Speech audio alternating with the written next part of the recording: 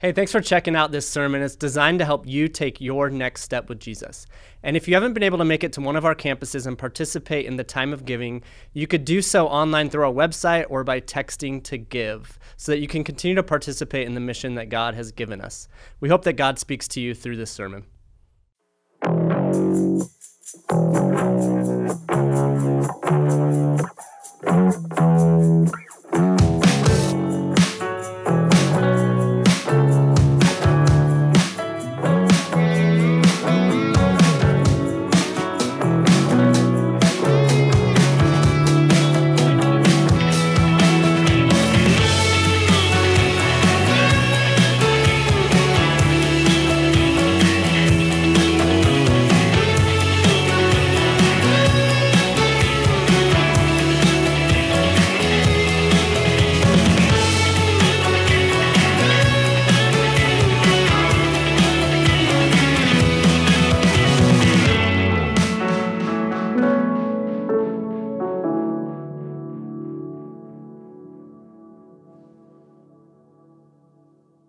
Hey, I'd like to welcome each and every one of you to church today. Good morning, how are we doing? Hey, so nice to see the 11 o'clockers here. You guys have slept in, you've had your coffee, and now we can mix coffee with the Bible, and it's just, we're unstoppable in that situation. So it says a lot actually about your heart to prioritize being here. It's a beautiful weekend. There's all kinds of things we could be doing. Sunny California, right? So way to go, guys.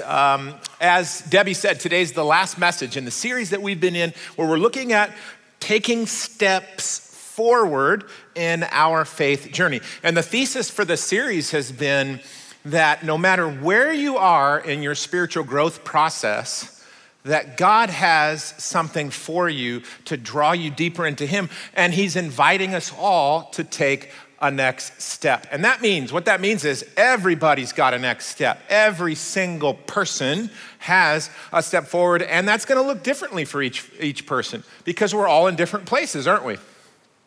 Oh, that's where you say, yes, that's true, yes. Because it's me, remember? I like this, back and forth. So yes, for example, I met a guy at the Brentwood campus a couple of weeks ago, right after service. We were just chatting in the atrium there at the building, and he said, Billy, I haven't been to church in 49 years. This is the first time back.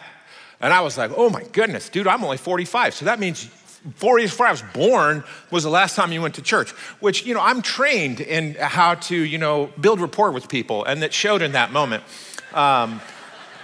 So that's incredible, though, and to hear his story and see God working and moving there. And then there's also the reality that people here at Cornerstone, some of you haven't missed church in 49 years. So there's this spectrum of potential next steps. And here's the truth. We all got them, but God is smart enough, He's big enough, and He's wise enough to keep track of where we all are, and He's all moving us forward. So that's a good thing that we've been looking at. And I actually like the imagery of taking next steps with God, because what happens when you take enough steps with somebody? Yeah, you just end up calling that a walk, right? You're walking together pretty soon. And walking with God is this beautiful vision, this metaphor that the Bible presents to us about encapsulating the entire Christian life. You're walking with Jesus. A lot of times when you walk with somebody, what do? You talk with them, don't you? And there's this idea of relationship and closeness and proximity. And when you're walking with God, which is an incredible experience, you're on this trajectory, this path, and then sometimes we drift. Don't we? We drift in seasons. And then what the Lord does, because He's right there with us, is He's kind of nudging us back on right where He wants us to be. And so we see this life that the Lord has for us, and it's taking steps, it's walking with Him, and it's a great privilege to do that. And what we've been studying are common next steps that we all take. So a couple of weeks ago, we studied the next step of baptism, which is like a one-time event. And sometimes those next steps are like a one-timer. And then other times, it's not just a one-timer, it's more of a lifestyle. The steps become a way of life. It's a mode of living. And we looked at last week the next step of serving, which is not just a one-timer, it's a mode of life. It's a disposition of your heart. So that's kind of that category. And today's topic of community is a lifestyle as well. Now to get us there in our study today, let's have you turn to Romans chapter 12, which is in the New Testament. It's a letter from the Apostle Paul. And We're going to look at, this is one of the greatest chapters of the entire Bible. If you've bumped around your Bible, you kind of maybe be familiar with Romans 12. It's incredible. The Bible itself is all amazing, but then there's like peaks. It's like a mountain range, and then you get to like the Matterhorn, this, Swiss mountain, right? And it's beautiful, and it's got this kind of crescendo sense to it, and we have that here. And the thing about this chapter is it just so happens that the main idea in Interwoven is it's all about building community, about how Christians relate to one another and how we have healthy relationships. So community then isn't just a topic in Scripture, as you know. It's a topic that's very it's a buzzword. It's a buzzword, and you just fill in the blank. It's the blank community, it's the Swiss community, it's the baseball community, it's the, whatever the community is, there's a group. It's like this idea that people are just drawn to deeper relationships. Surveys tell us this. People survey the American people and what you want in your life. Top 5, top 6 things, always community is in them. Peace, happiness, security, money, whatever, and then community. And that's because we're hardwired to crave meaningful relationships that matter. And unfortunately, a lot of our relationships are shallow and they're disposable, and so people are craving that. And that's exactly what Paul's describing. He's describing the type of community that people want, that people desire. This Jesus-centered, healthy, life-giving, healing community. And so I want to just read this together with you, and then we're going to pull a few things out that we can read, and we can study, we can practice. We can pull this out and live this out. So does that sound like a good plan today? Oh, good. You're there. All right, let's read now verse 9, and then we're going to go through 21 if you're following along. All right, here's what it says. Verse 9, love must be sincere. Hate what is evil. Cling to what is good. Be devoted to one another in love. Honor one another above yourselves. Never be lacking in zeal, but keep your spiritual fervor, serving the Lord. Be joyful in hope, patient in affliction, faithful in prayer. Share with the Lord's people who are in need. Practice hospitality. And bless those who persecute you. Bless and do not curse. Rejoice with those who rejoice. Mourn with those who mourn. And live in harmony with one another. Do not be proud, but be willing to associate with people of low position. Do not be conceited. Verse 17, do not repay anyone evil for evil. Be careful to do what is right in the eyes of everyone. And if it is possible, as far as it depends on you, friends, live at peace with everyone. Do not take revenge, but leave room for God's wrath. For it is written, it is mine to avenge. I will repay, says the Lord. Verse 20, on the contrary, and then Paul here is quoting an Old Testament passage now. The Old Testament, by the way, is all interwoven into the New Testament. This is one of those places. Here's what he says. On the contrary, if your enemy is hungry, feed him. If your enemy is thirsty, what happens? Give him something to drink. And in doing this, you will heap burning coals on his head. Okay. Verse 21. Then do not be overcome by evil, but overcome evil with good. All right, so these are not just pithy little statements. This is sort of the grand vision for building community, and it's a lot of stuff. It's one of those passages you can kind of just drop in on any sentence and just kind of sit with that little thought block, that little piece. In fact, there's 25 different attitudes or actions that Paul lists here that go into healthy Christ-centered community building. And we're not going to be able to look at them all today, but I want to look at a couple of them, and why not just start at the beginning? So we're going to look at the very first sentence and unpack this. What does it say? If you want to look back at verse 9, what do we have there? Yes, love must be sincere. So this is the starting place for building Christian community, guys. I think this is actually the key to the rest of the text. You have to start here. Always start with sincerity, with genuineness, with authenticity. And this is a good word in English, but it gets even better, I think, when we nerd out a touch and we look at what this is in the original Greek that was written. Paul wrote in Koine Greek, ancient Greek. So let's look at this Greek word because it's going to help us unpack this even further. Let me show it to you. So there's English, sincere, and then here it is here. Now, when you say this word, you got to say it with like a little bit of a Greek, mojo on there, okay? So it's like a little big fat Greek wedding type thing. So the word is pronounced anopokritos. Anopokritos. Anopokritos. Doesn't that sound like you're ordering something? Like, I'll have a falafel, I'll have an anopokritos. Put some tzatziki sauce on that. Whatever. All right. This is a compound word. Let's break it down further. Anu means without. Here we go. Anu means without, and then pokritos means, check this out, it means play actor. So without, play actor. So this is a theater term that Paul is kind of pulling out of that context and using it here in community building. So don't just play a part like an actor. An actor is one way on stage, pretending to be a character, and then all eyes are on that person, he or she, but then when they walk off the stage, they revert back to being their true self, hopefully. So don't be that way. All right, true confession time. I was big time into theater growing up. Yes, I was a drama nerd, all right? Big surprise, right? Nerds do nerd things. And this is yet another strand, another element that you know about my background. At least I'm being consistent, right? So I was so nerdy, I actually became the president of the thespian club in my high school. I was the president of the drama geeks and the nerds. It was me and them. And we had a great time. So one time I played, thank you, some lady just clapped for me. And I just have to feel, that just blessed me, lady. Thank you. So one time I played a character who in the play was an actor, and the actor was in a play. So therefore, I played a character playing a character in a play within a play, and the production of that was called Inception.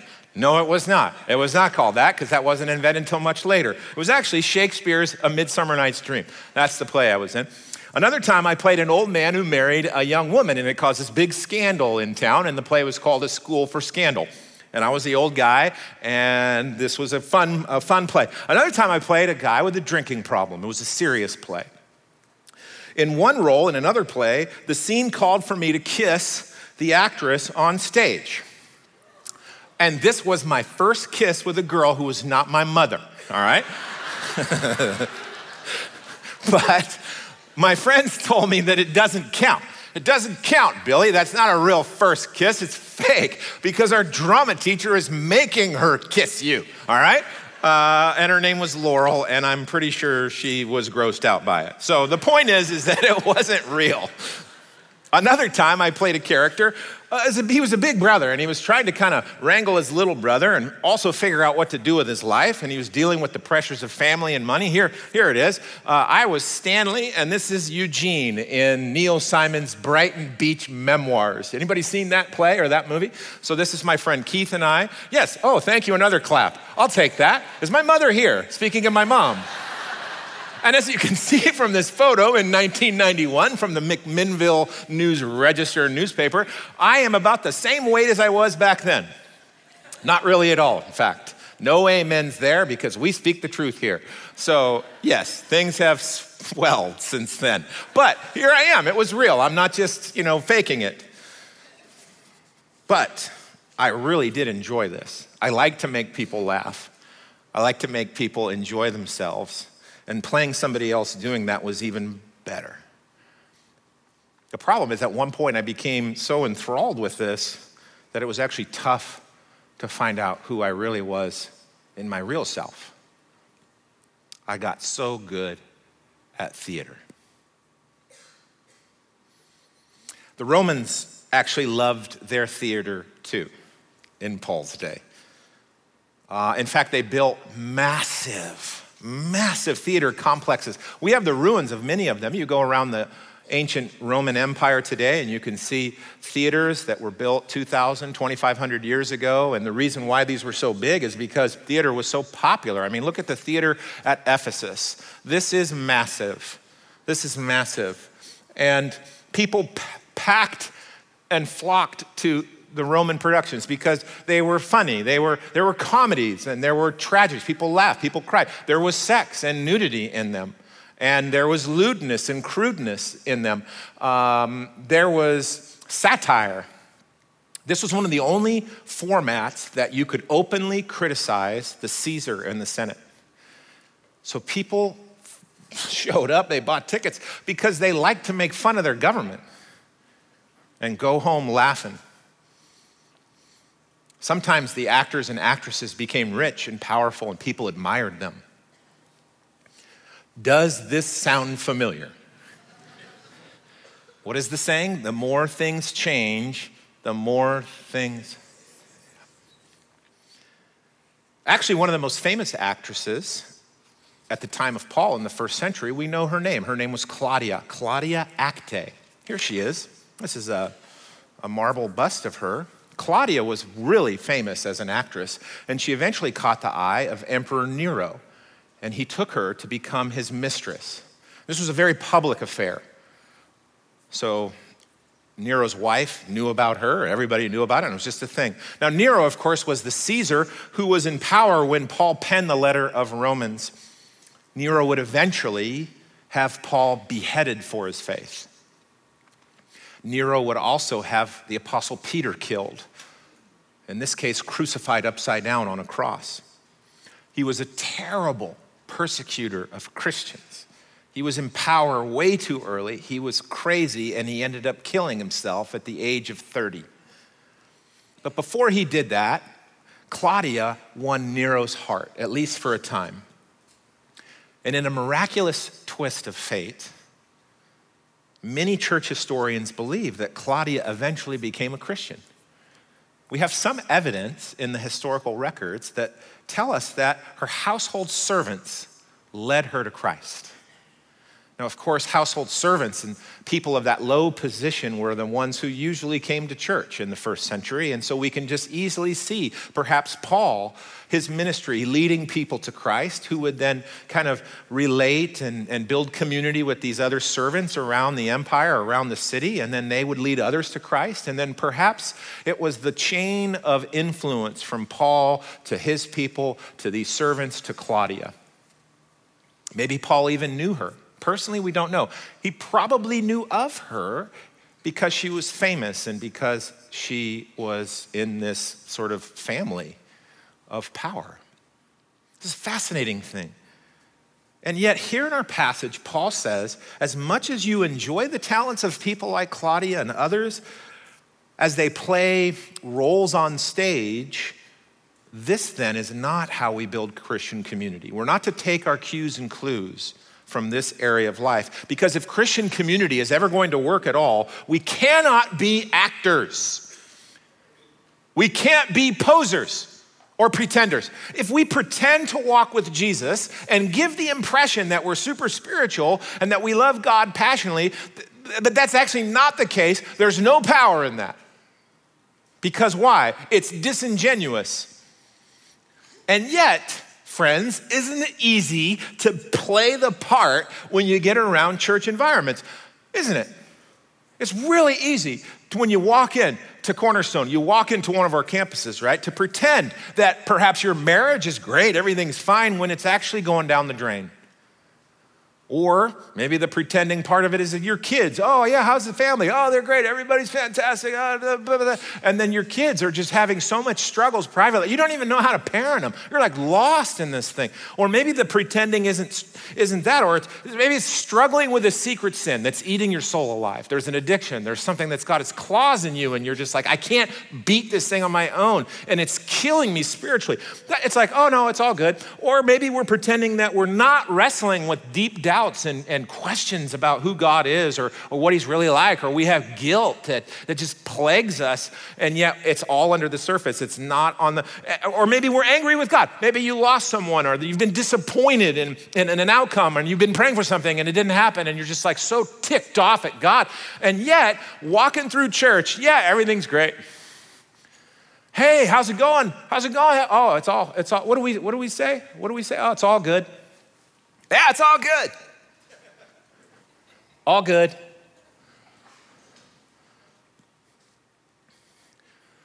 It's fake, isn't it? Something about church that we feel like we have to kind of put this acting job together. Listen, here's the teaching. Here's the teaching from Paul. The church is not a play. It's not. To treat the church as a play is to play at being the church. So love must be sincere without play acting. And that means, guys, we can be honest about what's going on the inside, about where we really are spiritually. The church then has to be a place where it's okay to not be okay, where somebody can show up in our midst and they can just say, you know what, in all honesty, my week has been an epic fail. In fact, I'm an epic fail at this thing called my job, at this thing called my marriage, at this thing called my money. I'm failing miserably at parenting. And can I have some help? Can someone please pray for me?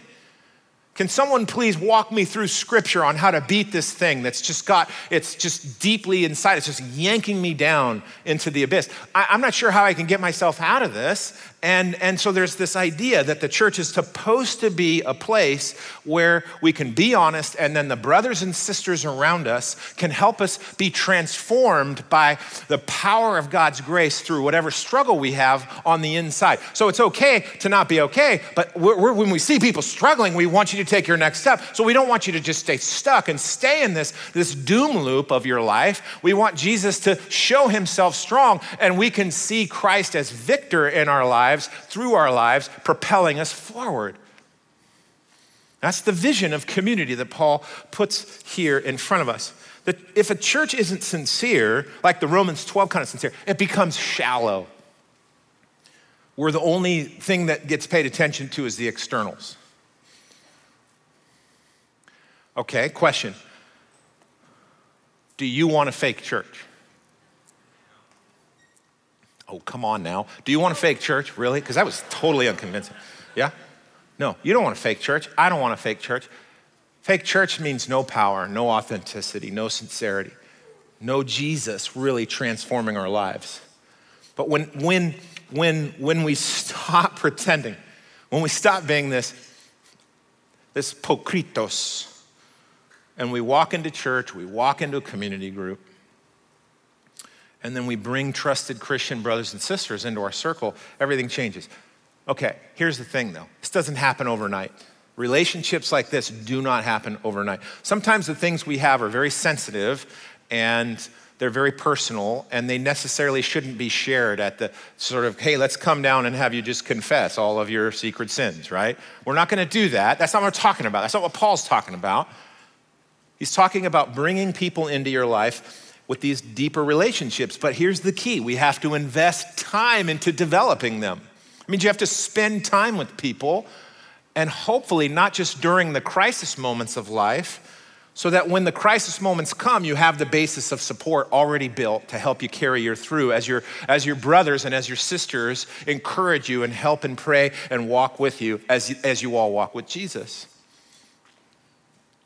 Okay, so just a second here. What did you think about that? Because I actually thought that was really good. And that's kind of what I want. And I just wondered if, okay, we're good. That's what we want. Remember, this is a lot of time. It's a lifestyle. Community is a lifestyle. Community is not a one-time thing. Oh, I went to a thing at church today and I have community in my life. Check, done, moving on. No, that's not how it works. All right. I've kind of really taught this, I'd say, thoroughly, but let me just throw one more thought at you before I move on. Here's the phrase, magnetic sincerity.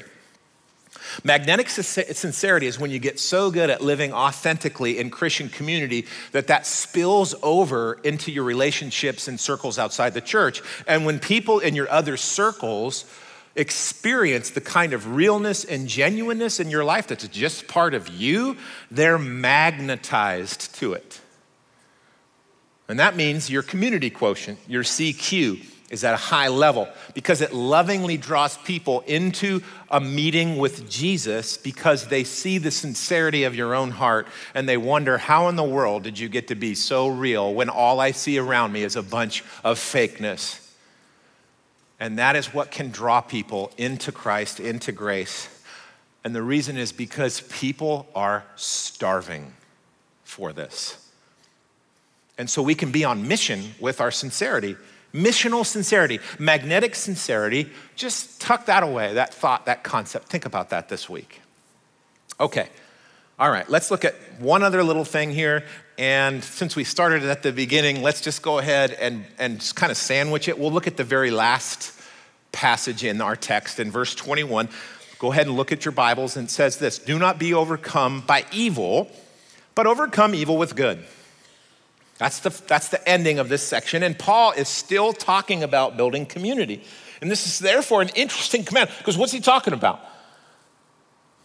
And I love this because Paul is just keeping it real. He's being sincere. He's real.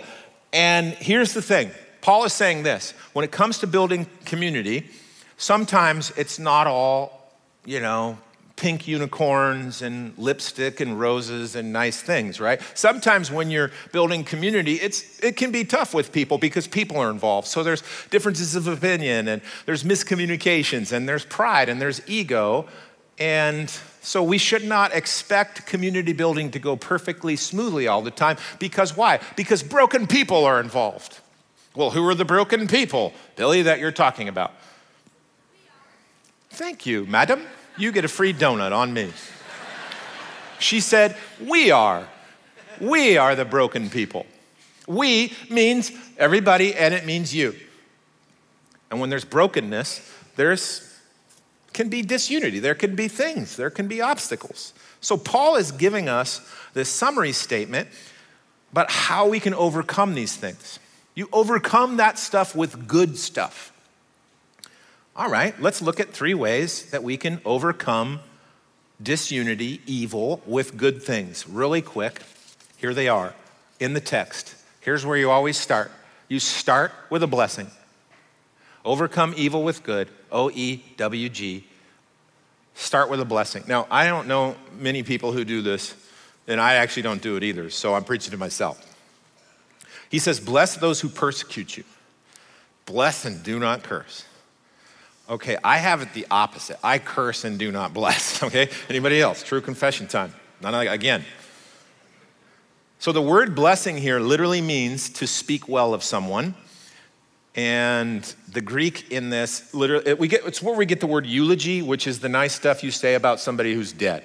Now, in this case, we're not wishing someone dies so that we can then kind of fake say something nice about them, so don't get that from the text. But it's just the idea that you're saying something nice. So in the heat of conflict, when things are going sideways with people, Paul says take a step back and bless somebody. Find something good about them and say something nice about them. Ask God to do something good for them. Talk to God about their good qualities.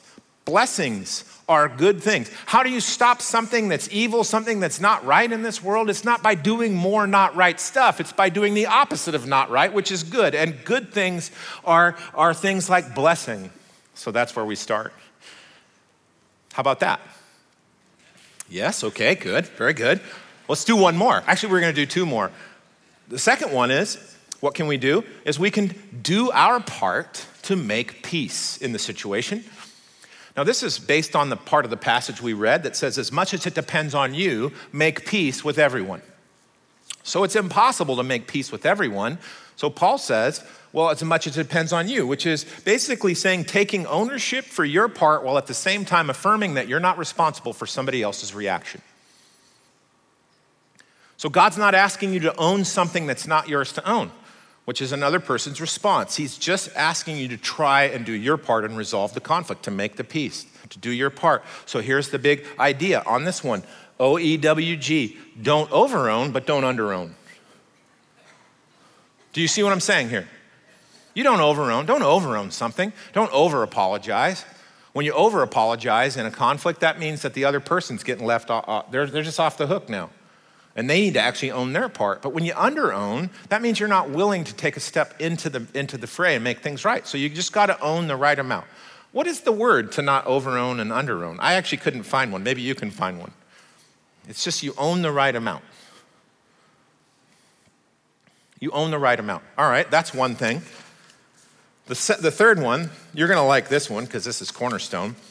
The third one's very simple. It's not rocket surgery at all. It's basic stuff. It's provide food and drink. Paul, as I said, is quoting the Old Testament. The verse here is in Proverbs 25, 22 and 23. If your enemy is hungry, what do? You feed him. If he's thirsty, what do? Give him something decent to drink, all right? And in doing this, you're gonna heap burning coals on his head. All right, this is rather morbid thought. What is he talking about? I have a feeling this is more of like, I think something else was going on back then. So, there's at least 3 explanations in the commentaries for what this means. But here's the one that made the most sense to me, so I'm gonna teach it to you. Back in ancient times, when an enemy was attacking your city walls, one of the most effective ways to stop that attack was to stand on the wall above them and dump a bucket of hot coals on their head. Or you would take a big thing of oil that was hot and maybe on fire and you'd dump it on them. Or you'd light like a straw bale on fire and you would throw it on them.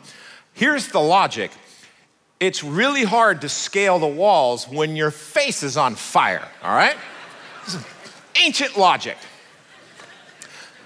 And the point is, hot coals equals the attack stops. So here's what the Bible is teaching us. One of the best ways to stop someone attacking you, we use the same principle. But in this case, the bucket of hot coals is a bucket of chicken and a thirst-quenching drink. Do you see this? A meal offered in kindness stops the attack. Think about what sitting down to a meal can do.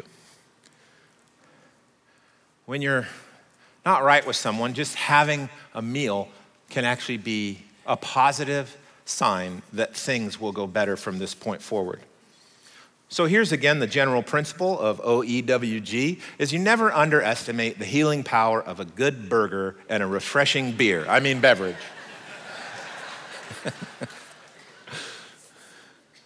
It's hard to hate someone that you're having In-N-Out with.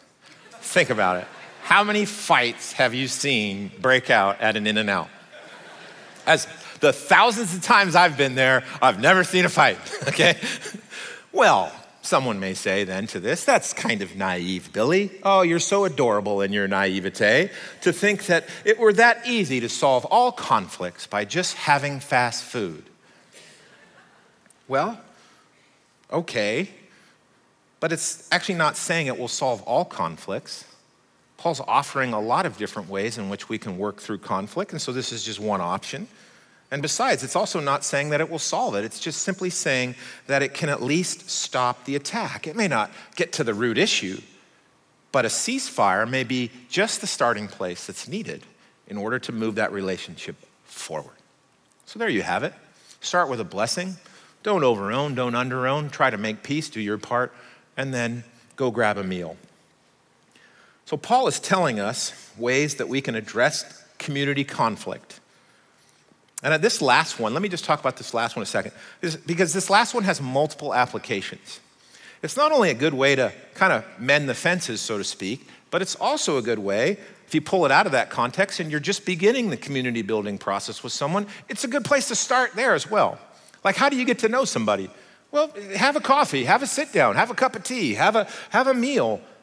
It's one of the fastest and best ways to start a relationship. It gives you an excuse to hang.